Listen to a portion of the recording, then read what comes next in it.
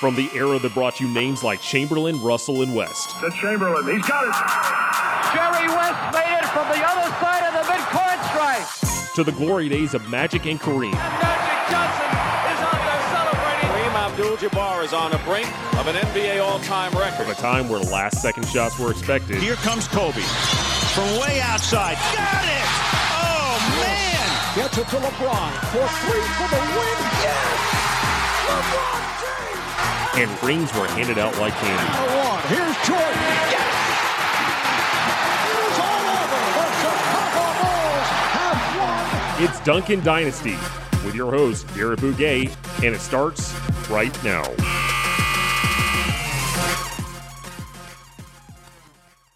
Welcome to another episode of Duncan Dynasty. I'm your host, Garrett Bouguet, and with me this week, I've got a very special guest. He's a regular on the program, a two-time Sports Business Classroom graduate. He does draft prospect reports on rollcallsportsnet.com. That's rollcallsportsnet.com. An excellent site. He's put together a lot of great content if you're trying to prep and get ready for this upcoming NBA draft. You can also find him on Twitter at @szahn, that's ZAHN _B-ball. That's his Twitter handle. Stuart Zahn. Stuart, thanks so much for coming on. Appreciate you having me, Garrett. It's been a while, so hopefully I can knock off the rust early. Also wanted to specify that I'm a two-time graduate. I didn't just go. I did graduate both times I went to SBC. Just want to note that. Yeah, absolutely. That's where we met in the 2018 Sports Business Classroom. And then I believe, you took it again the following year in 2019. Yep. So obviously he knows his stuff. He's spent a lot of time over this last year watching college basketball, watching these prospects. So he absolutely is an expert on a lot of these guys. I have, as I was mentioning to Stuart before we recorded, I have sort of binged the last 3 or 4 days, a lot of highlights and scouting reports on these guys to get a sense, and kind of dabbled over the recently completed NBA draft combine that happened. So, we're going to go through and kind of talk about Stuart's sort of big board. And I will give my thoughts as to, if I agree, disagree, feel a little differently about the different prospects. But Stuart, let's get started. And the first guy that you seem to have on your board, and he seems to be a general consensus across the league, looks to be Oklahoma State's Cade Cunningham as the number 1 overall pick, and a guy that it seems you believe should be in his own tier as well. Yes, I have him in his own tier. I have him, in my mind, locked as the number 1 pick. I get that other people might like Mobley or even Green, but in my eyes, like, having a big point guard like Cade is the kind of franchise building block that you want moving forward. We could sit here and talk about Cade's game on the court for probably a whole podcast in itself. We could also do a whole podcast on, the kind of leader that he is as well. You can see it on film. Like, I haven't seen Cade live in person or anything like that, all on film, but you can kind of see the way he handles mistakes like turnovers, or maybe his teammate doesn't catch a pass or something like that. He's always positive, and you can tell his leadership and his confidence carries over to the rest of the team. Yeah, and he seems to be a very competitive guy, one of the best clutch shot makers in college basketball last season. And at 6'8", has the prototypical wing size that you want out of that position. Also shot the ball incredibly well from really all areas of the floor, but especially and most probably importantly for NBA scouts, the three-point line. And so, to me, I think one of the things that separates him from most of the prospects in this class is, there are some concerns. He's not a perfect prospect. He's not the greatest athlete in the world. He's not the quickest guy. He doesn't blow by guys on a lot of occasions. But just the size, the decent athleticism, as you mentioned, seemingly a pretty good personality, good leader, just a good kid, combined with the skill set that he has. He's a solid passer. He can handle the basketball. He can shoot, means that his floor is pretty high. I mean, I would be shocked if he's not a quality starting wing in the NBA fairly soon. Yep, and I would agree with you there. I think the athleticism is a fair point. He didn't display it in the same way that he did at times in AAU, where I think he had some better dunks or some better looking dunks. But really, I think, his overall coordination is at a level that's what you'd want for a number one pick, someone you'd want the ball in his hands, possession after possession. And I think he's not an athlete that can't get a little bit better also in certain areas. He didn't have like the greatest first step, but I think that's something that marginal improvements on can really help him out.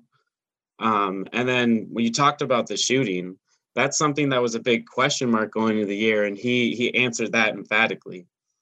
Shooting, 40-something%? I got it right here. Yep, 40 on the dot. 40% and 84.6 free throw percentage. So considering that was a question mark and he answered that, there's just not a lot to really be discouraged about him as a prospect. Yeah, and one of the things, I'll invoke this name, and by no means am I saying that he's going to be as good or I expect him to be as good. I don't. But Luka, he reminded me a little bit of Luka in terms of especially his patience in the pick and roll game. And, yes, there were even concerns with Luka as well about, okay, can he just beat a guy off the dribble on a switch? That was a big concern for Luka coming out and why he wasn't the consensus number one in that draft, I think. But, Cade, I think, has similar versatility. You see, he can post up a little bit. And again, he's got that good size. If you've got a smaller guy, he can post him up. If you put a bigger guy on him, he is quick enough, athletic enough to beat him off the dribble. And then if he's got a guy that is really challenging him from an athleticism and size standpoint, he can use a screen and get to his spots, especially if the opposition is playing that conventional pick and roll defense. I'm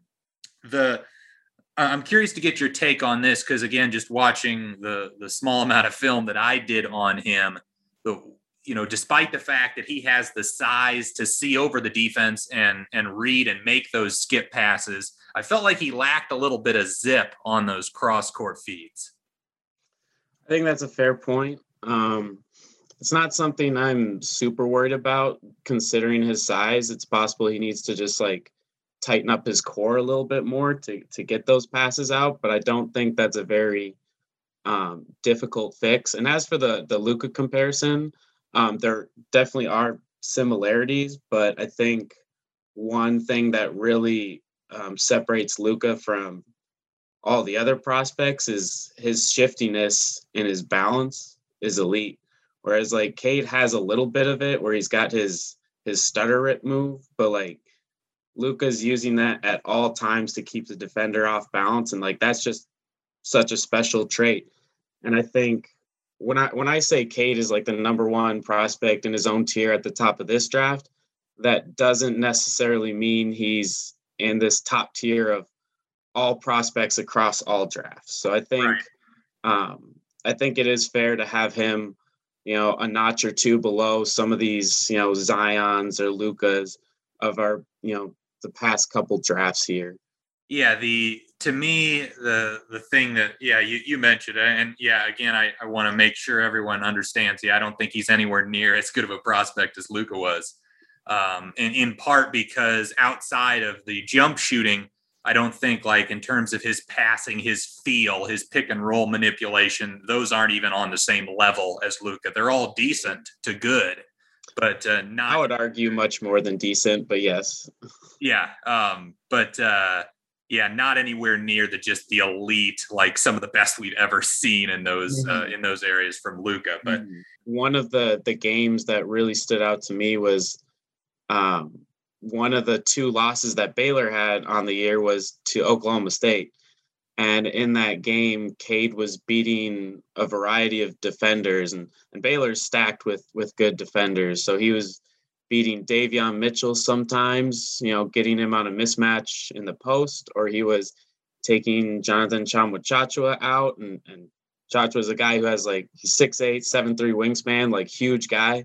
And he's taking him off the dribble for jumpers. No matter what defender they had on him, he was, getting to his spots and scoring with a team that didn't have a whole lot of spacing around him. So I thought that game was probably, out of all the games he played, that was kind of the one that really stood out to me as his prospect game, that if you saw that, you'd be like, okay, I understand why he should be the number 1 pick. Yeah. And I think, everybody is so concerned about, okay, what are the guys' strengths? And I think it's almost equally important, especially for a guy that is hopefully going to be a primary initiator, to just not have weaknesses that the defense can exploit. You can't go under the screen against him because he can hit the 3. You can't put just a puny guy on him that's quick because he can post him up. It's the lack of weaknesses, the versatility offensively that I think sets him apart, especially from the rest of the pack in this particular draft. But let's move on to the next guy you had on your board, and that is Evan Mobley, the 7-foot center that seemingly is close to as versatile as Cunningham is, just from the big position. Yeah, so I have him in his own tier at 2. And what I mean by that is when I have Cade in his own tier at 1, that means number 1 pick is going to be Cade. It's a lock for me, at least. Yeah. Mobley at number 2, he's a lock for me. Yeah, and I should emphasize that we're not talking in terms of mock drafts at this point. We're purely saying, if we were the teams, who would we, regardless of team. Right. Yeah. Who do we like? Would be 1, Mobley would be 2. Yeah. So when I watched Mobley, he really jumped off the page to me on both ends, but especially defensively. His length and his anticipation, he seemingly was in the right place a lot of times. And I was actually listening to the Dunked On podcast. They started doing their episodes on the different prospects. And one of the things they said about Mobley, which, I think was a good point, was that he sort of blocks shots like Tim Duncan in a lot of respects, where it's not he's trying to jump out of the gym and swat it. He's mostly on the ground. He's jumping after the offensive player has already left his feet. And that results in him not only getting a lot of blocks where he can keep the ball on the court, which can lead to transition opportunities, but also he doesn't commit a lot of fouls either. Mm-hmm. Yeah, Mobley really displayed his special very consistently, especially on the defensive end. And when you talk about some of those blocks, he was mirroring guys' jumps. As they're, some people can get a quick floater off of 2. He's still mirroring that jump and blocking that shot, utilizing his length. And every time I watched him, just the way he moved, he's so elegant and fluid, and didn't seem like there was much wasted motion with everything that he was doing. It just always kind of captivated me when I was watching his film. Outside of the basketball skill, just his movement skills in general always caught my eye. And he's a guy that, we're pegging him as a center right now, but, with his coordination, he might be able to do a little bit more with the ball in his hand. And in time, he might, could run some pick and roll, at 7 feet tall. He could be a guy that could be an incredible mismatch in a lot of different ways. And I think one thing was in the post, he's got great footwork. He's got great skill in there. He has a hook shot from probably 8 to 10 feet out even. And there was one game in the tournament against Kansas, I think, where they had Marcus Garrett on him. And Garrett kind of got into him a little bit and could force him out. But at the end of the day, like, he could still just shoot over the smaller player. So, like, I think in time, he's going to get a little bit stronger and he's going to be able to, like, take better control of those mismatches. And then on the perimeter, like, if he shoots and it looks like he's got a pretty clean projection to shoot, like, sky's the limit for him. Yeah, and frankly, he needs to get stronger. I think that's his biggest problem right now. He's around 210 to 220 pounds, something around there. He probably needs to add, I would say, at least 20 pounds to his frame, which I think is very doable. I think that's one of the, when I think of things that prospects can improve on, just getting into the weight room a little bit, I think is one that's, one of the easier things to accomplish. Mm-hmm. But the interesting thing defensively, you mentioned that, he's probably capable of playing some 4 given his ability to move his feet. And again, given his lack of strength right out of the gate, I think he'll have to play the 4. Mm-hmm. He'll get bullied too much at the center position right off the bat. It's hard to think of a starting center that he would be stronger than right to start his career. I was kind of like doing that thought exercise earlier in the season. I'm like, I don't know if there is a guy, like maybe Nerlens Noel, because he's kind of thinner too, but like he probably plays with more physicality at this point. So, I mean, but like that was another thing I was going through is like at the number 2 pick, and this was before the lottery picks were decided, but or the lottery order. I was thinking like if I was any team and I got the number 2 pick, like theoretically, would I pass on Mobley? Like if I was the Nuggets and I had Jokic, would I pass on Mobley? No. If I was the T-Wolves, who are probably more likely, and I had Towns, would I pass on Mobley? No. So I think I was starting to understand he could play the 4 too. Yeah, and I'm curious to get your take on this. And obviously we both think that he has the ability to switch some. I guess I'm curious as to how elite you feel he is at that particular skill. Like, is this a guy that is that like sort of a Draymond Green level as a big that can defend on the perimeter, or is he, a little lesser than that, but still solid? I would say a little bit lesser, but solid. Yeah. I think he's a guy that really understands how far his length reaches. So he's able to, give a little bit of space, knowing he can close it quickly with, just how quick he can get off the ground, how quick he can react. So he has a great sense of where he needs to position himself in a way that he can stay in front and contain, but also get up a worthwhile contest. Yeah. I think it's pretty safe to say that he's going to be a big plus defensively in his career. I think that's probably the one of the more obvious bets you could make on a kid like him with his tools, his length.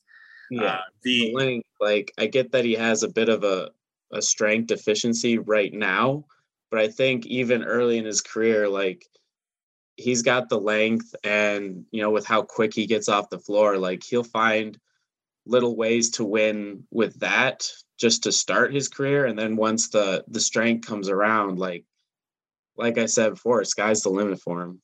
Yeah. And, the strength, not only is that a concern in terms of just like defending on the block against a Jokic or an Embiid, he would absolutely get destroyed, but also as a defensive rebounder, box out guy, I think that's something that, again, adding, if he gets to about 240, I think at that 7 feet, I think he'd be pretty great. And hopefully he can do that without sacrificing some of that quickness, mobility that he has.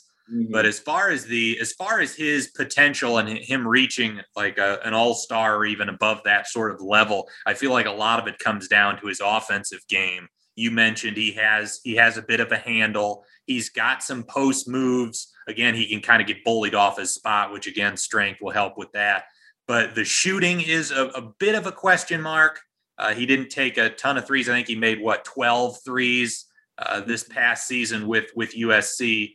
And then also his ability to continue to sort of refine that ball handling.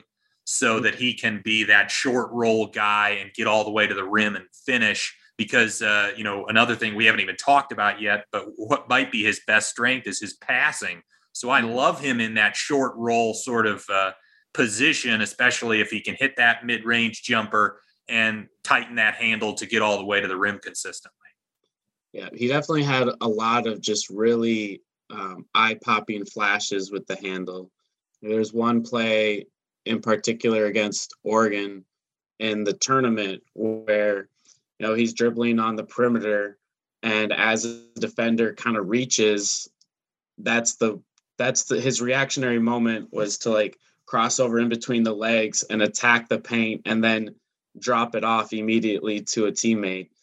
And it's flashes like those that, like, in NBA space, like, I don't know if he's beating quicker guards off the dribble, but like, if you're guarding him with a 4 or a 5 and he, catches out on the perimeter and he's a shooter, if he's a shooter, I think he'll be a shooter, and guys are closing out to him, he's going to be able to attack those competently and make good decisions out of it. And you touched on the short roll passing, but really it's just all of his passing was really smart. All of it was just, scanning the floor quickly, finding where the ball should go and getting the ball there. Like, he doesn't take, extra time to make the right decisions. He's pretty selfless in that way. Some might say passive at times.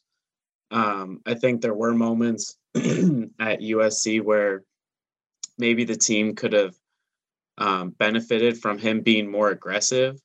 But I think with his talent, it's just going to take the right coach just kind of like push him to say, hey, like, you got game, go out there and dominate. And I don't think that's going to be a difficult thing to do for him considering his skill level. Yeah. When I watched him, I could envision him being like a second best player on a championship caliber team in terms of being your anchor defensively, a versatile defender as well. And then offensively playing, hopefully he'll have a teammate that attracts attention that can get him to be able to attack those 4-on-3 situations, similar to how Draymond Green benefited from playing off a guy like Steph Curry. But I think he would be excellent in that sort of role and would be a championship caliber player. But was there anything else on him you wanted to mention before we move to the next sort of tier you have? Yeah, we can go on to the next tier.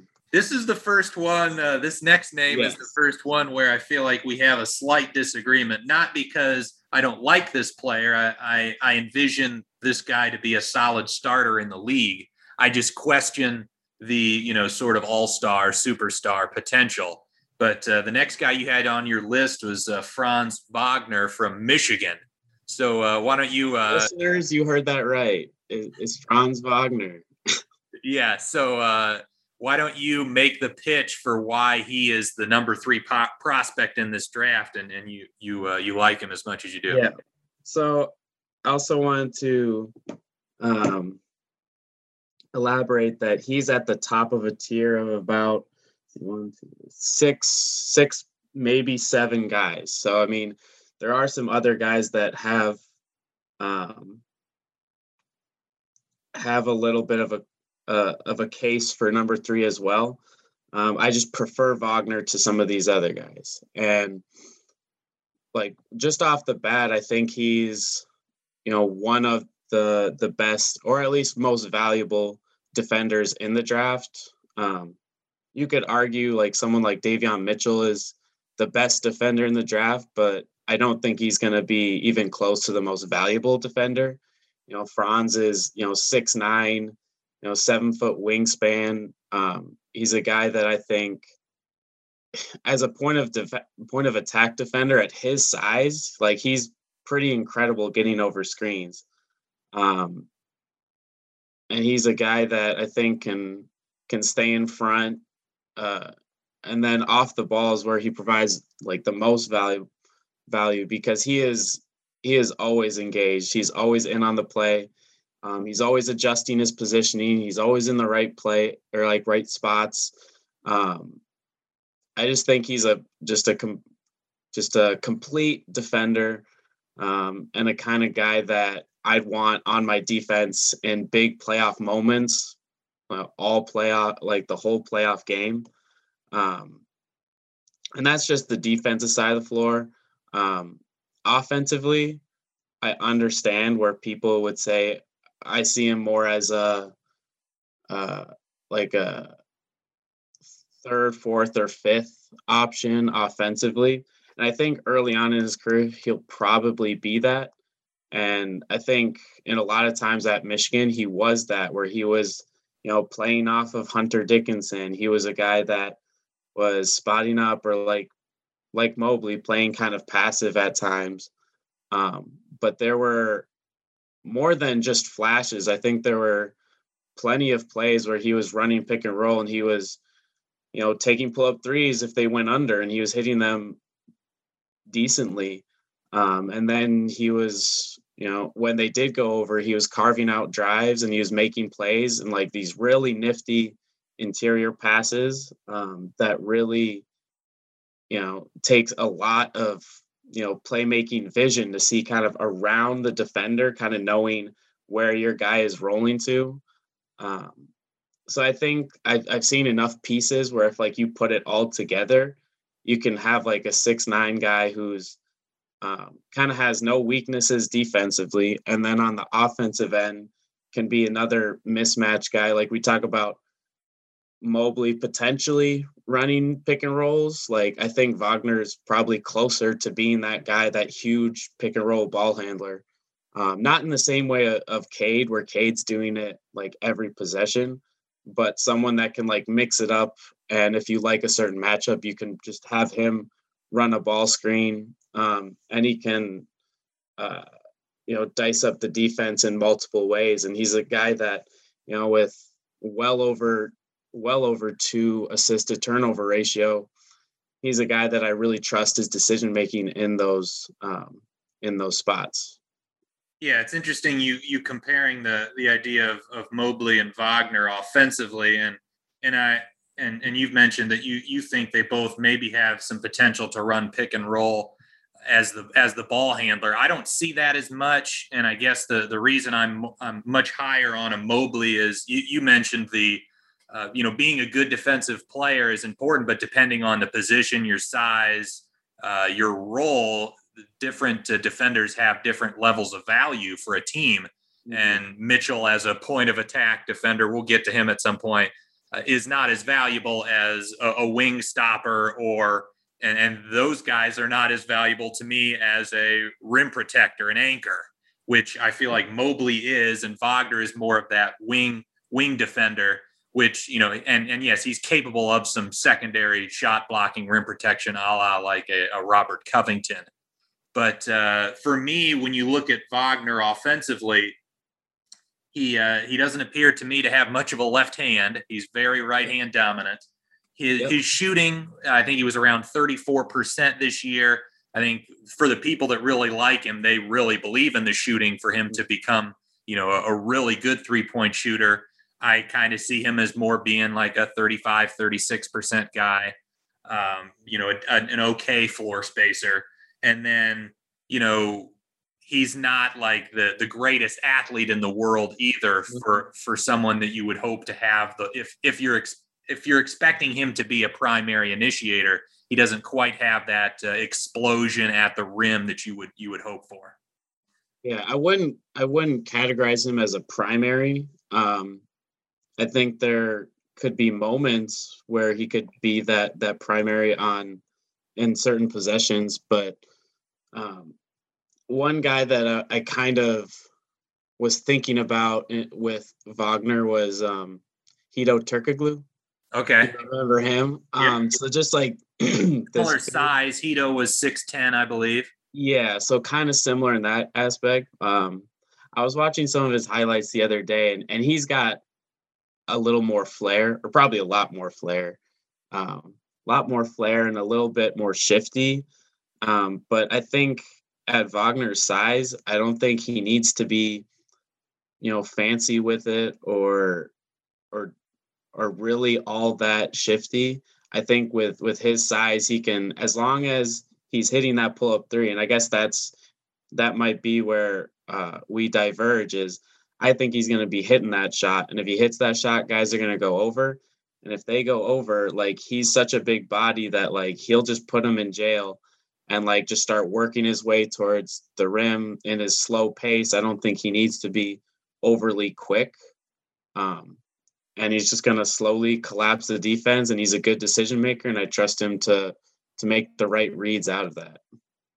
Yeah, the comparison to Turkoglu is interesting. Turkoglu was a 38.4% three-point shooter, and in that 08-09 run in the playoffs for the Magic was his best sort of run. One of my favorite players. Yeah, he shot 38.6% from three, so that's kind of where big jump right there. Right, so that's where I'm a little worried.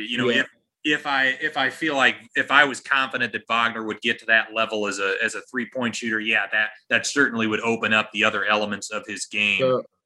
So you can also note his free throw percentage the past 2 years at Michigan. It was 83.3 and 83.5. Okay. 133 attempts in his career in college, so not like a ton, but a really strong free throw percentage. I get that that's not a perfect translation to off the dribble shooting. Synergy had him in the 82nd percentile, still only 32 possessions, but I think he's a guy that, like, his form doesn't look complicated at all. It's just I think it's pretty compact, but the release could be a little bit faster, but I don't think that's something that should be too difficult to work on. Just speeding that up a little bit more. And if guys are going under, you also just have time to shoot it. And at 6'9", you have a little bit more margin of time to get it off as well. Yeah. And that's a great point with the free throw percentage. So that's, I imagine that's partly why you're a little bit more confident in his shooting getting better than the percentages would have indicated from the 3-point line at Michigan. But the other thing for me, especially at the number 3 pick, when you talk about, I do understand that he seems to be a relatively safe bet. I think he's going to be a good player. Again, I would project him to be a starting level player, but even the upside, you mentioned a Hedo Turkoglu. Say he even gets to a Hedo Turkoglu level, that's kind of like a lower end all-star sort of level. But that's just on the offensive end. I think he is much better. Very plus defender. That, at least in my eyes, I think he projects to be a very plus defender. I think even by like the second half of his rookie year, I think that's when things are going to start clicking, and he's going to be like a very solid defender and only going up from there. The ceiling of Hedo Turkoglu with defense, I think, that's a pretty good player. So let's talk about also just one more thing. I just want to note, just like at this number 3 spot, I think it would be very difficult for me to like actually pick Wagner here. Kind of the inflection point on my board. It's like someone like Jalen Green, I think, would be a lot safer to pick, just because I think he's more likely to produce. And I think in that way, more likely to like retain some of his value after getting picked. Like if you pick Wagner here, he might go into next year, average like 9 points, 2.5 assists, like 5 rebounds or something. And that's not like some sexy stat line that's like, oh, now we can like, oh, this star is available, we can use Wagner as part of the trade package. Like that's not going to be the way you use Wagner. Like if you're drafting him as one of your core pieces moving forward. And I think some people see him more as like a peripheral player than like an actual core piece, as I do. All right. And that's where this is a whole nother podcast entirely. That's whole draft philosophy kind of podcast. Right. And, the team fit, and would Wagner be better being drafted by a good team or a bad team? But You could see if he's on a bad team, them giving him more of those on-ball reps to let him improve, but it might be a struggle initially. So it'll be fascinating where all these guys get taken, and that's why it'll be fun to go back and after the draft has concluded and think about what are these fits and if we feel like they're good. But the next guy on your list, which I thought was a fun little a guy to compare with Wagner, and I actually like this particular player more than Wagner, and that is Scotty Barnes from Florida State. And to me, I like Barnes as a defender more than Wagner. I think he's got a little bit more length. I think his wingspan is a little bit longer. I think he's a better athlete, and he's better mover for sure. Better mover. He's a little bit bigger, stronger, and he's got the ball skills and the passing and a lot of that stuff that Wagner has. Seemingly the only issue with Scotty Barnes is the jumper. And when I watched the differentiator for me. Yeah, when I watched him shoot the basketball, I was cringing on a number of occasions, and it gave me a little bit of hit. Now, Barnes's release is a little bit higher, but his shot reminded me a little bit of Stanley Johnson, where there's not much of a flick of the wrist. And anytime you bring up Stanley Johnson, who is frankly a bust as a top 10 pick, that doesn't make anyone too optimistic. Not super encouraging there. Yeah, Scotty he is one of my favorite players to watch throughout the year. I'd probably say he's my favorite prospect in this draft class. I think he's a guy that I think at the start of January, obviously big boards don't matter at that point. They only matter like on draft night. But I think at that point I was considering him at 2. He's a guy with great measurables. I think he's a better athlete than given credit for at times. I've seen some people on Twitter kind of say, oh, he's a bad jumper. And I think, or that he can't jump. And I think that's kind of a false statement, because while it doesn't look like he's the most efficient jumper with the way he takes off, I think especially with his length, he more than makes up for it that way. I believe at the combine, his vertical numbers were in that mid 30s range. So I think perfectly solid there. Yeah. And you could argue maybe the load up time in an actual game context is not all the way there to a point where it's oh, he's a great athlete, but I think he's a more than serviceable athlete. And when you have the kind of length that he has, it's definitely highly impactful athleticism on the court. And I think just his overall athleticism, just with the way he moves his hips and he's able to slide, one guy that I would kind of compare him to, at least at the point of attack, is OG Anunoby. And that's a little bit it's very high praise, or very high praise in terms of comparison. I don't think he's at that same level, but I think he's pretty close. And I'm secretly hoping that the Raptors get Scotty Barnes at 4, so I can just nerd out on watching the Raptors on defense with OG, Siakam, Fred VanVleet, and Scotty Barnes. But the interesting thing, I mentioned I was a little bit concerned about Wagner as a shooter. And despite the fact that I'm less optimistic about Barnes' shooting ability, the reason it doesn't bother me as much is because I get a sense that Barnes could play some small ball 5 for teams.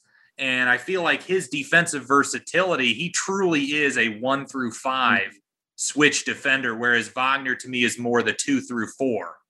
And Barnes for most of the college season seemingly was defending point guards, getting up and applying great ball pressure. So he can do that. One thing about him guarding legit point guards and actually disrupting them. One thing is, I remember looking at his block percentage early in the year, and it was well below 1% block percentage. I was what's going on here? and you watch the games, it's like, oh, he's just switching out on the perimeter every time. He's guarding their point guards. Like, that's why he's not like around the rim and getting all the blocks, but he got over 2 by the end of the year. Yeah, that's actually what I was going to ask you is, again, projecting him to potentially be able to play kind of a small ball 5. Yeah, his block rate was not good. And yeah, to me, the reason for that was just that he's defending, 25 feet from the basket near half court. But you see some shot blocks, a few of the highlight reels, and it's like, okay, this guy has good timing. He's got that great length and athleticism. So I'm guessing you envision that he could be a decent rim protector for a team in a given time. I do think that, and in part it's because of his weak side positioning. Like I expect him to be in the right places to make those plays. So I mean, there's going to be matchups where his team's going to say, "Hey, we want you to guard the primary," but there's going to be times where he is off the ball on the weak side. But I know he's going to be someone who's communicating there and who's going to rotate on time, and just always try to be helpful in those situations. And he's not someone that's going to duck that responsibility. Like, oh, this guy's coming down the lane, I'm just going to try to get out of the poster. Like, no, he's going to go up there and he's going to try to contest. He's just an absolute plus on the defensive end. And I think, like, I know most of my scouting is done on film, or the very large majority is on film. But you can see him communicating all the time. And that constant communication is an NBA level defensive trait. Always talking in transition defense, always talking through switches. Like, I'd be very surprised if he wasn't a very plus defender at the next level. Yeah, and similar to Cade Cunningham, just seems like a good guy, a competitive, feisty player. And so I'm going to throw a comparison at you, and you tell me if you think this is kind of silly or not. But hit me. I'm wondering if he can sort of be a slightly different version of Ben Simmons, in that he can be really good in transition offensively, grabbing and going. He's a good passer. And then defensively, that versatility. But what I like about Barnes even more than Simmons is that, I can envision him actually defending at the center position and being a rim protector, where Simmons is just not much of a shot blocker, not much of a presence at the basket, given that I think Simmons' wingspan is right around his height, whereas Barnes is 6'9", but his wingspan, I think, is 7'2", something around there. And then also, Simmons, some of the issues with Simmons in the playoffs as well is, he stopped being aggressive going to the basket because of his free throw issues. Now, Barnes has some free throw issues of his own. He was only 62.1%. But, we've seen guys like Giannis Antetokounmpo where he struggles at the line, but that doesn't prevent him from attacking. So, can Barnes kind of be a Ben Simmons type of player with, a little bit more rim protection and a little bit more of that rim pressure style of play? I think so. It's hard to say he's going to be a better defender than Ben Simmons, considering Ben is an all-NBA defender. I think Scottie definitely has that kind of ceiling where he's consistently on the all-NBA defensive team, or one of the two. Also want to note that, like, his wingspan, if you round up, it's at 7'3". Okay, yeah. Round up from 7'2 3/4. So pretty good, I'd say. Yeah. One comparison so I think it's a fair comparison. I think, especially right now, where his offensive game is at, like, you can see the similarities. I don't know if it's hard to judge, like, mentality wise, the difference is. I mean, some of it you can see on the court with Ben Simmons. Just some of, like, the timidness, or like I have a dunk, but I'm going to drop it off right here in a very big moment. Barnes is a type of competitor that he'll make the right plays, he'll make the right decisions in those moments, or at least I trust him to. Not that players can't make mistakes, but and that's another big thing with these prospects too, is, one of the issues and why Ben Simmons maybe has been kind of a disappointing number one overall pick is because you haven't seen much improvement over his career. Whereas Barnes, those guys that, you see have just the really high motor in college, play exceptionally hard, as you said, seem to be really good as far as their communication and leadership. To me, those guys, I typically project those guys as being the ones that will improve their game and continue to work hard. Mm-hmm. And yeah, so the comparison that I tend to use for Scotty is a guy that, for the most part, I try not to invoke in comparisons because there's only one of him, and that's Draymond Green. Okay. And I think most times we're comparing, this guy is like a Draymond Green type prospect. It's like, yeah, well, he doesn't have that kind of like specialness on defense where not only is he up for the challenge of guarding 1 through 5, but that he's actually capable of it, and that he's actually like a super high level communicator. But that is something I see from Barnes. Like even when he's on the bench, like at FSU, guys are playing like 20 to 25 minutes a game. They're not playing like, the whole game or like mid to high 30s. He's a guy that's standing up on the bench and he's talking things out for his teammates. He's yelling from the bench. At the combine, he was hyping up Raekwon Gray, his teammate. So Barnes wasn't playing in the game, but he was at the event and he was still hyping up his guys. So he's someone that I believe is just like on and off the court is going to contribute to team morale. And like in terms of comparison with Draymond, like defensively, I think it's very, very close in that way. Offensively, I think it's kind of the same with the way he's able to play make for others, know exactly where the ball should be going. He'll like, even if he's not along the perimeter, like he'll be pointing to like where the ball should be going next. I think he's a guy that could absolutely destroy in short roll situations. And then maybe a little bit of a separator from Green. I think he's much more likely to be able to like score at the rim, where Draymond is probably a guy who's almost exclusively looking to pass. And even then still is very effective at it. Barnes, I think, is going to have that element of rim pressure where with his length, and if he catches on a short roll and can get downhill and no one steps in front of him, like he's dunking. And, there were multiple dunks throughout the year where he put guys on posters, or even like in transition, just kind of staring guys down before dunking. So I think he's going to be pretty effective in those areas, even if the shot doesn't come around. Like I have him at number 4, whether or not the shot comes around, because I think he's just going to impact the game in so many other ways. Right. And if the shot comes, I still don't necessarily see him as being a primary initiator, but I guess it's possible given his length and athleticism. But the Draymond Green comparison is fascinating because, I love that sort of offensive role for him. And the defense makes a lot of sense. And you mentioned the finishing for Scotty Barnes. That could be, Draymond has a similar wingspan around 7'2", 7'3" as Barnes, but Green is also much shorter. Green's like 6'5", 6'6", whereas Barnes is 6'9". So just being able to see a little bit over the defense, I think, can help around the basket, putting the ball in.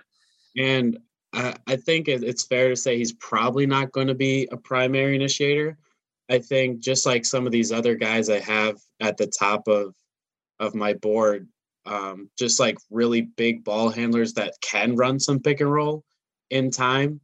One thing that I thought was kind of funny was I looked up Scotty Barnes' similarity score on Bart Torvik's site, and it's just a ton of point guards in it. Like you got Drew Holiday, John Wall, Shea Gilgeous-Alexander, Suggs, De'Aaron Fox, Derrick Rose. Like, you got a lot of high-level point guards in there, and Scotty Barnes. And he doesn't look like he fits with the rest of these guys, but I think with his level of decision-making, he absolutely does. So I think it is possible he could become that just large, like, primary. I think it's a slimmer amount of his distribution of outcomes, but I think it's definitely there, and definitely a really big reason why he's a top 5 pick in my eyes. Yeah, and again, the shot is obviously going to be the difference between him becoming a primary or just being a secondary sort of guy. But one of the things that, again, that I prefer when I'm thinking about prospects is I would rather have guys with just, one major weakness than a guy that has 4 or 5 things that need a ton of work. That's where I get really, really scared off. And there will be a couple of guys we talk about here later on that fit that description. And shooting is a thing that you can work on your own. Whereas, like, if your issue is decision-making, you need reps, like, in game, or you need, like, 5-on-5, or you need actual bodies, like, in the gym with you to be, like, simulating those decisions. So I think the shooting is an easier thing to work on. Not easy necessarily, but easier. Yeah, and you look at again, not invoking that Scotty Barnes is going to be Kawhi Leonard, but Leonard was another guy that I think didn't have too many weaknesses. It was really just the jump shot that was a question mark that made him fall to 15th in the draft, and he was able to improve it significantly. Yeah, I think that's the other thing is when you can just tell a guy, okay, this is what you need to do, and this is what you should be working on pretty much exclusively when you're spending time off the court, it makes it a little bit easier to get better at that specific thing. Anything else about Scotty Barnes before we move to the next guy on your list? Nope. All right. So this is another one that I was really excited to talk about because this next guy on your list is a Tennessee guard. Not the one maybe you're expecting. And right, I am actually a lot higher on the other Tennessee guy, but you've got Jaden Springer here at number 5. And so my question to you is, what do you like about Springer more than, say, Keon Johnson? I believe in the shot and the self-creation more from Springer. Okay. I think you saw some similarities in their shot selection at Tennessee, where they were taking these mid-range pull-ups. And actually, I don't even dislike Keon's shot, but I liked Springer's decision-making a little more once he got into the paint. And the spacing wasn't tremendous at Tennessee, but Springer's a guy I trust to get deep penetration into the paint and then be able to make strong decisions out of that. But I mean, like, Keon is very fun to watch. I just don't know if I trust the decision making quite as much. I do think though that his decision making is probably going to be pretty simple because he's got the burst to just get by his defender, probably draw 1 or 2 other defenders, and then just have to find the open guy. Like, I can't remember which game it was, but Keon on like a couple plays in a row was just like getting right to like the nail, drawing 3 defenders and kicking. And that's something I guess I could see from him at the next level. But we're talking about Springer here. So yeah, he's a guy that I think just has really strong fundamentals, like just the little advantages that you can take on a play-by-play basis. He is someone that is using them. So I think like with his handle, a guy who's 6'4", I think has a really strong frame. And I think some people didn't really like his first step. I thought it was fine. I think he's going to be a guy who knows how to set up his defenders to get the most out of his first step. And he's a guy that with his level of strength and physicality that he's going to be able to handle contact and possess the ball really well in the paint.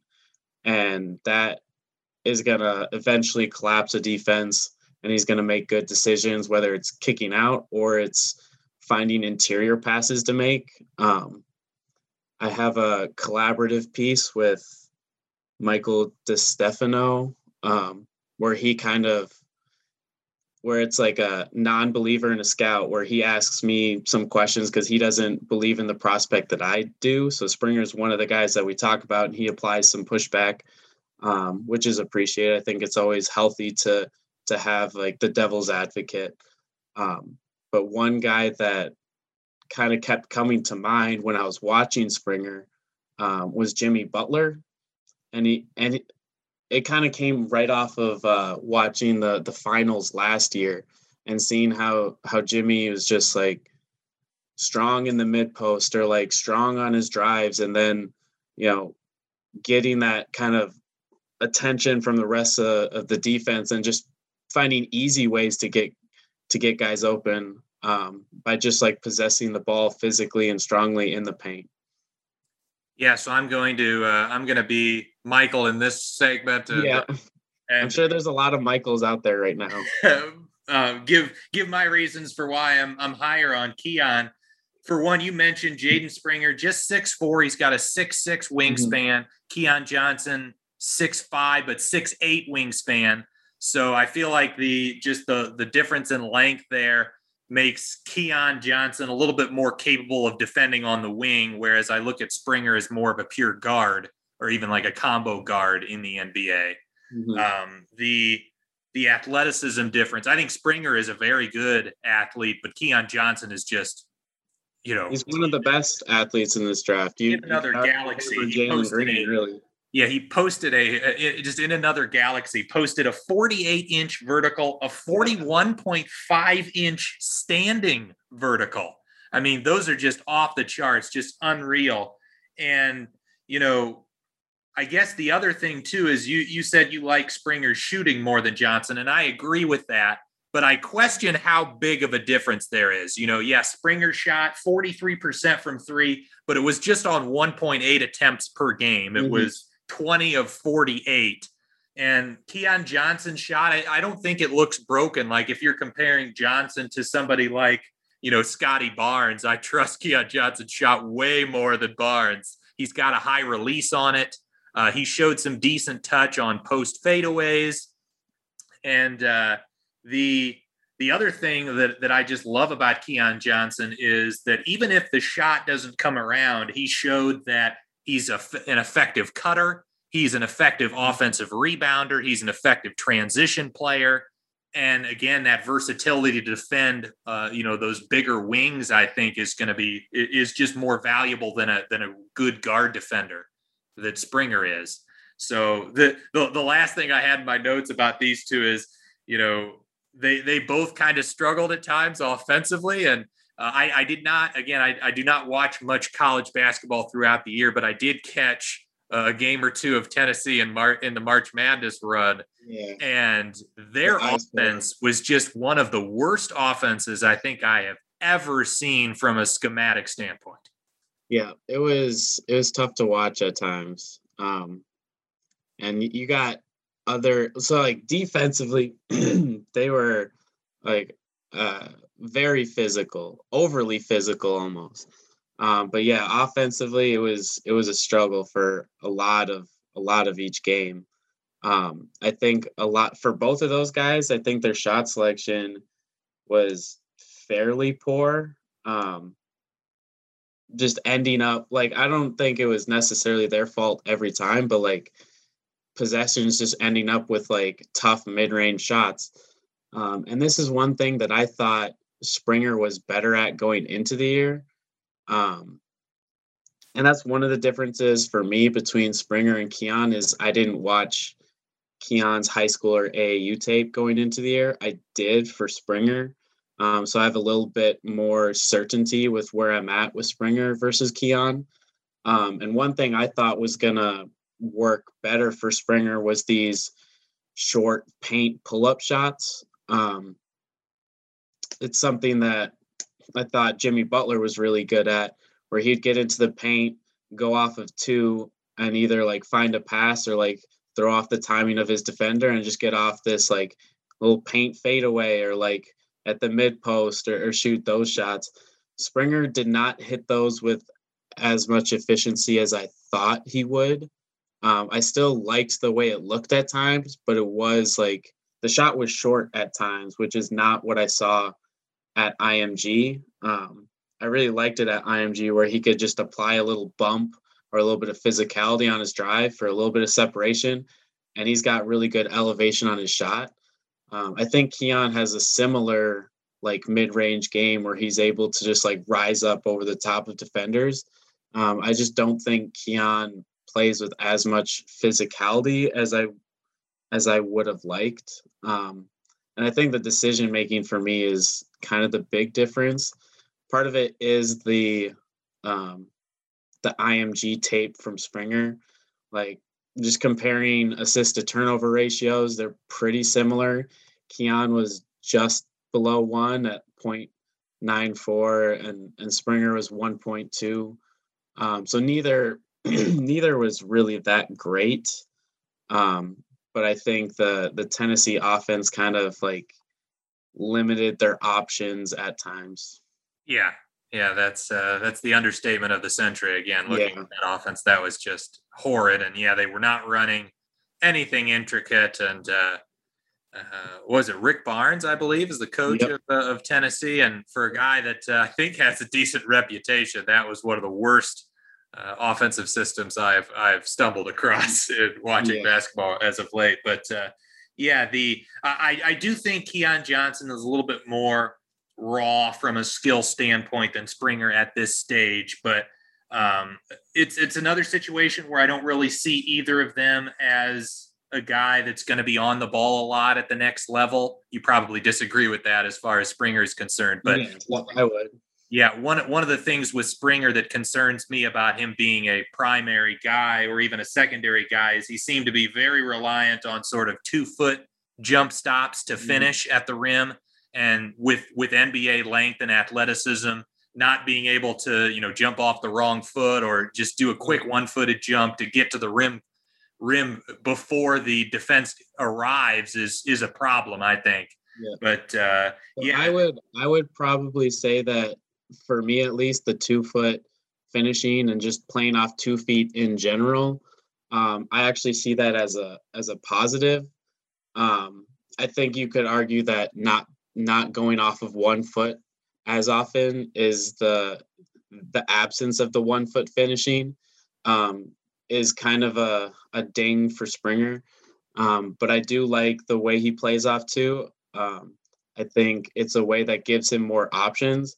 Is he going to get his shot blocked every once in a while? Yes. I think, but like someone like Keon, he's got both. He's got both going off 1 or 2. He can dunk off 1 or 2. He can put someone on a poster off 1 or 2. Right. But I think I like him more playing off the ball, attacking closeouts. I like Johnson a lot more than I do Springer. Yeah, very explosive there. But I think Springer playing off 2, he can make better decisions that way as well. Keon Johnson, I felt like most of his weaknesses, the things you are concerned about are kind of aggression-based. His foul rate, his turnovers, some of his shot selection. It's a lot to me of like just having having a high confidence level, which those things I don't mind as much as some other weaknesses. Yeah, so they both had strong free throw rates over 40. And then I trust Springer's free throw percentage a lot more. He's at 81%, whereas Keon at just over 70. But yeah, I mean, like I'm not out on Keon as a prospect. I think you said raw earlier, like that's kind of how I'd categorize him. And it's just, I don't necessarily like, I get that a lot of teams and a lot of people who scout really like the just supreme athleticism. And like, I can't deny it. It's incredible to watch. It's just not something I think is the most important trait when rating prospects. Yeah, no, I completely agree. And I guess the other thing, again, one more thing about Keon Johnson, we throw out the term raw a lot, but when I say raw about Keon, I'm specifically focused on the offensive end, his ball handling, his shooting, his decision making. He's not raw defensively. He's an athlete, and I feel like he's very disciplined and fundamentally sound on that end, as is Springer. Yeah, I think comparatively for those two defensively, I think Springer has a little bit more chops than you give him credit for in terms of guarding wings. I get that he's not as long as Keon. He's really strong, Springer. Yeah, they are both extremely physical, so they both play bigger than they are. So I'd like both of them to be able to like guard 1 through 3. I mean, some of the really big wings, are probably just going to shoot over Springer, but he's going to make it tough. And there were several matchups in high school where Springer was guarding Cade. I wish we could have got it in the tournament if Tennessee just took care of business. Yeah. But like he was guarding Cade super admirably, and like Cade's just a really special player, so he still, scored at times. But I really think Springer can make it difficult for those guys in kind of the same way that Drew Holiday is able to make things difficult for some of those big wings. Yeah, I saw a comparison of like Springer to Marcus Smart, for instance, and I understand kind of the idea. Length is a big difference there. Yeah, like they're both strong. They've got similar height, but I think Smart has a 6'9" wingspan, whereas Springer is 6'6". And yeah, you said it. Where my concern defensively for Springer is just if he's, especially if you've got him switched onto a 3 or 4, just those guys being able, like a Paul George, just shooting right over the top. Yeah. So yeah, I thought that was a really interesting discussion. You made some good points. I still like Johnson more, but it's okay to disagree. It's exactly. Good. So let's move on then to the next guy, and this is a guy that I think a lot of people have pretty high up, and there's even been some rumors that Detroit might just take him number 1 over Cunningham. And there's also been a lot of heat around the Houston Rockets wanting to take him over Mobley at number 2. And that is the G League Ignite's Jalen Green. What are your thoughts on this prospect? Yeah, Jalen Green we talked about it with Keon. Those two are the top 2 athletes in this draft class. And Green just showed it every game with the G League Ignite. Just absolutely absurd burst. Like he can get downhill versus anyone and you can't really stop him. Like even if you slide your feet well, he will eventually turn the corner on you. Let's see and then just finishing at the rim as well. Just some pretty spectacular finishes at times, hanging and finishing. In terms of like his athletic profile and translation to the league, like he's going to be just fine there.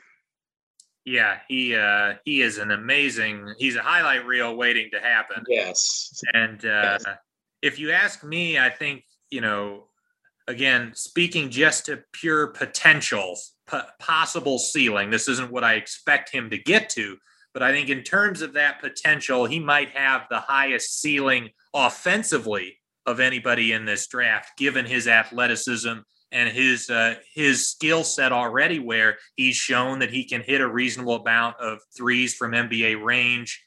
You mentioned his ability to turn the corner against just about anybody. So, it wouldn't shock me if he's averaging 20 points a game in his rookie year in the NBA. Yeah. I would adjust that phrasing to he's got the highest scoring ceiling. Okay. Because I think I would still argue Cade and Mobley have a higher complete offensive ceiling. Green, but in terms of scoring, like Green's one of,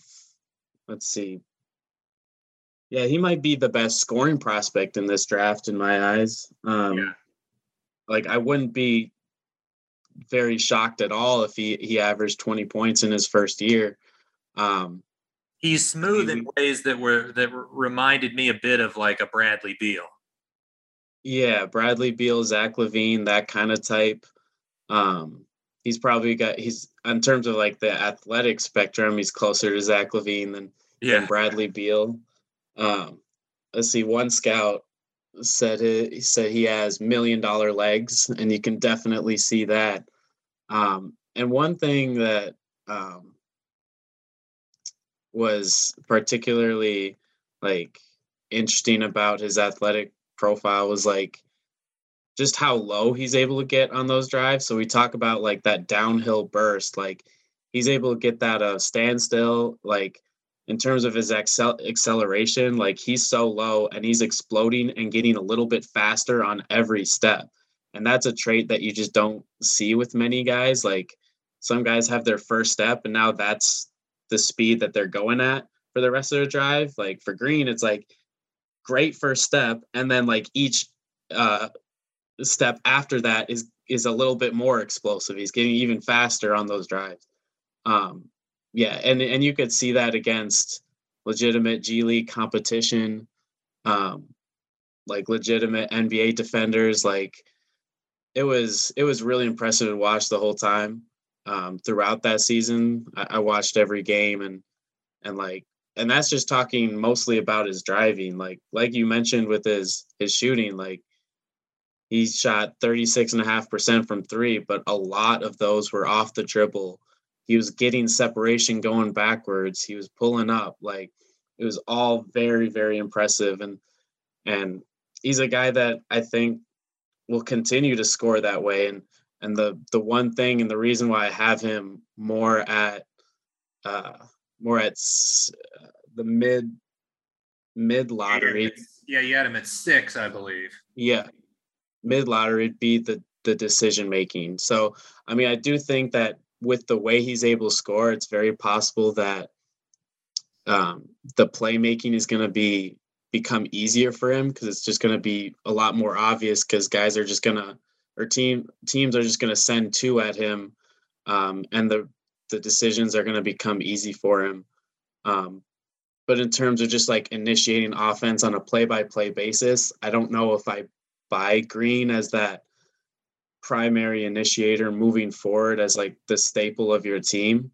I thought some of his like pick and roll reads were a little bit almost rehearsed, where like he would come off a screen and he would throw a wraparound pass to the roller, but the tag was there and that defender would just steal that ball, where like he obviously just threw it because it almost looked more like he was going through a rep versus, oh, I'm actually looking and reading the tag, seeing if it's there, and then making the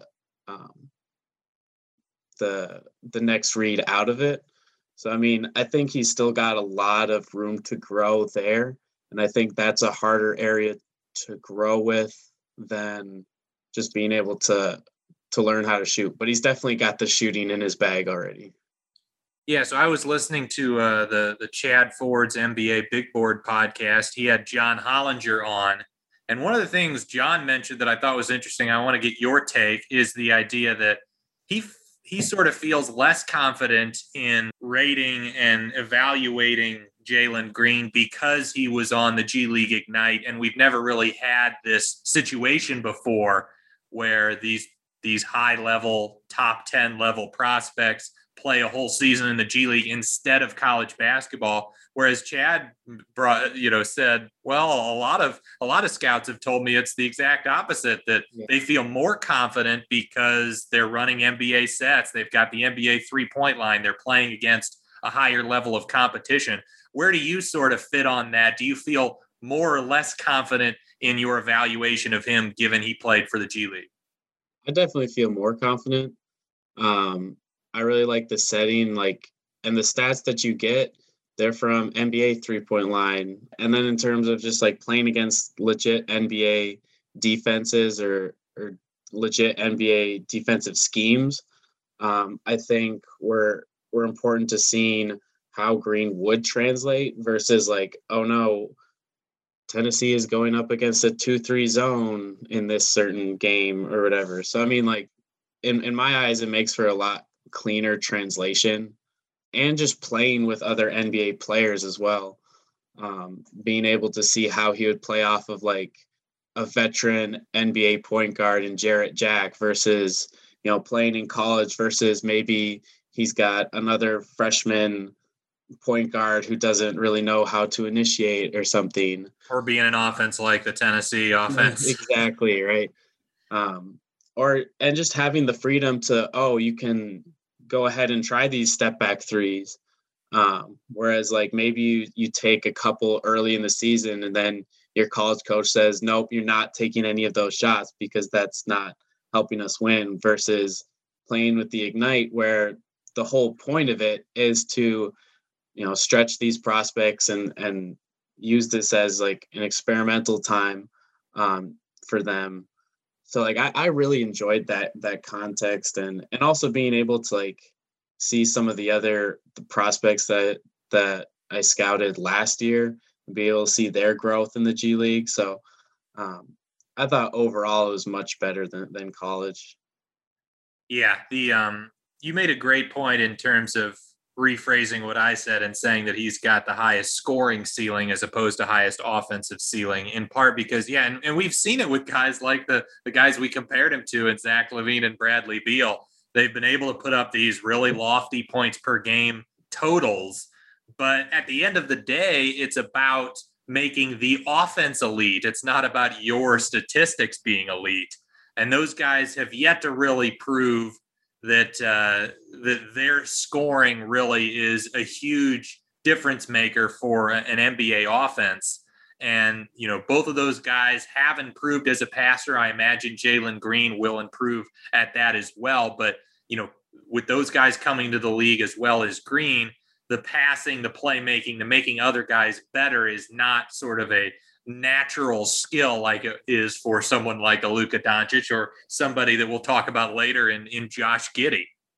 Yeah. And it's not natural, like you said, just because it's Green's natural inclination to like be aggressive. And I imagine whichever team picks him is picking him because they like that about him, that every time he touches the ball, he is a threat. As soon as the leather touches his fingertips, he can rise up right away or he's going to blow by you. Like, he's putting immediate pressure on that primary defender.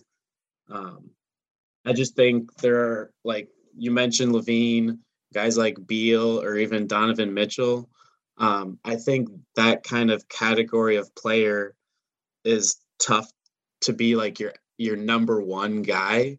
Right. I think they're all, like, I know LaVine hasn't had the kind of team success yet in his career, but like all those guys are the type of guys that elite playoff teams, like, they need one of those guys. I don't know if that guy can be their number one guy, but having that bucket getter as your number two or number three guy, like, that's where they start to provide the most value. Because like they get pegged as these empty calorie guys because they're scoring 20 to 25 points a game throughout the regular season, but their team isn't any good. Well, it's because they're not like leading the entire offense. They're just scoring all the tough buckets and doing it on a reasonable efficiency.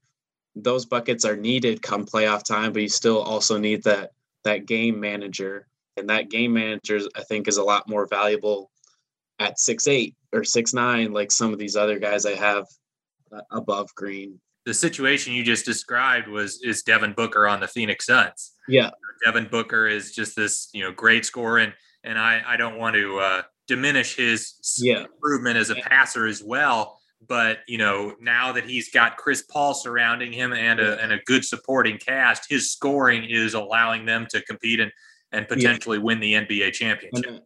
And I think Devin Booker was in this category, last season and of course in previous seasons, but I legitimately think he might be moving on, once, I don't know how long Chris Paul's going to be in Phoenix or if he signs a new contract there or whatever. But I mean, seeing how Devin Booker's playmaking has been enhanced this past year and in the playoffs, I think Devin Booker might be elevating himself to like possibly be that number one guy with the way, because like watching him through the regular season, you could see him pass up shots that he probably could have taken to get better shots. And that's, him developing his like game manager type leadership throughout a whole regular season and into the playoffs. So I think I would probably still lean that he's in this same group with those other guys that I mentioned, but I think he might be moving on to that next level where I think he possibly could be a number one guy. Yeah. But again, like in terms of, a championship sort of roster, the role he's in as kind of secondary scorer, off ball scorer, I think is the ideal role for someone like a Beal, a Levine, and a Jalen Green. And so that is a bit concerning when you talk about a team like Detroit or Houston taking him to kind of be their main guy. Yeah. And we haven't even really gotten into the defensive side of the ball with Green, but that's where I'm especially concerned. It seems like from what I've watched, there were a lot of sort of defensive lapses and issues and a lack of effort at times, which could come with the whole idea of he's got this big burden offensively and therefore is kind of trying to preserve energy on the other end. So I actually had kind of the completely opposite view of his defense throughout the season. So like early on, you could tell he was like a rookie essentially. So G League Ignite played a lot of ice coverage, and he was a guy that wasn't doing his work early, so he wasn't there on the screen or in position for the screen. So then he's jumping out to get in ice position. That's when the ball handler would just like quickly reject. And then he'd be left in the dust on that play. But I don't think the effort was lacking at all, to be honest. He's a guy that, if he just mailed it in on the defensive side of the floor, he'd still be a top 5 pick. But I thought he was someone that was working hard. I guess effort might have been a strong word. It was mostly from the clips that I saw, it might have been more just ball watching stuff where he loses track of his lack of focus. That could be a ding on him. But yeah, I thought like, considering the kind of offensive load that you mentioned, I thought he played with great stamina on both ends, great energy, and you could see the growth in his defense throughout the year, throughout that bubble season, where by the end of the year, he was in position for the ice coverage, like at the time he needed to be. He was working over the screen and working back in front of the ball handlers. Like, I thought the effort was always there, and it is something that I didn't really expect from him going into that season. Like I mentioned, like I don't think he needed to play defense in order to still be in the conversation for like a top 5 pick. And so I think he could be a pretty good defender, and like even on like the perimeter, like I don't know what his length is. I don't know if he had that measurement at the combine. No, he didn't get measured. He's 6'5", right, as far as height? Yeah, 6'5", 6'6", fairly long, but like with his athletic gifts, like he was, quick to get deflections on passes and stuff like that. Like, and if he gets those deflections or gets steals and he's in transition, like you better get out of the way because he's gonna dunk on you, kind of thing. Yeah. So yeah, I was actually very impressed with his defense. Like, there's still plenty of work to go through, but he's young, and that was kind of his first taste of NBA defense. That's also a reason why I think the G League Ignite was such a great developmental place for him. Now he's pretty much a year up on a lot of these other prospects in terms of understanding how quick the rotations have to be, and how on time you have to be with all those. Yeah. So I don't know if you would state that you're like higher, lower, or kind of right at the consensus on Jalen Green, but it sounds to me like, yeah, you're a little bit higher on his defense than most of what I've heard, but then maybe just a little bit lower on the offensive impact that his scoring can have at the next level. That's a fair way to phrase it, yes.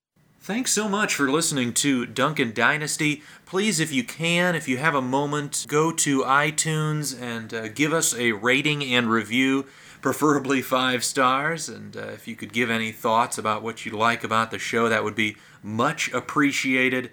We are also on Spotify, so you can give us a rating on there as well. If you'd like to find some other content outside of this podcast, you can find me on Twitter at Garrett Bugay. That's GarrettBugay. I will be tweeting various NBA thoughts as well as some thoughts on some other interests of mine, including soccer and film and television. So if you're looking for some of my takes throughout the course of the week, you can find me there. You can find my co-host Corbin Ford on Twitter at CorbinNBA. That's CORBANNBA. So he does a good job on Twitter as well. He's very active. I'm also doing some work as a contributor for Rip City Project, which does all things Blazers. So if you're looking for some written content, you can check those websites out. Corbin also does his own pod on the side called NBA Today.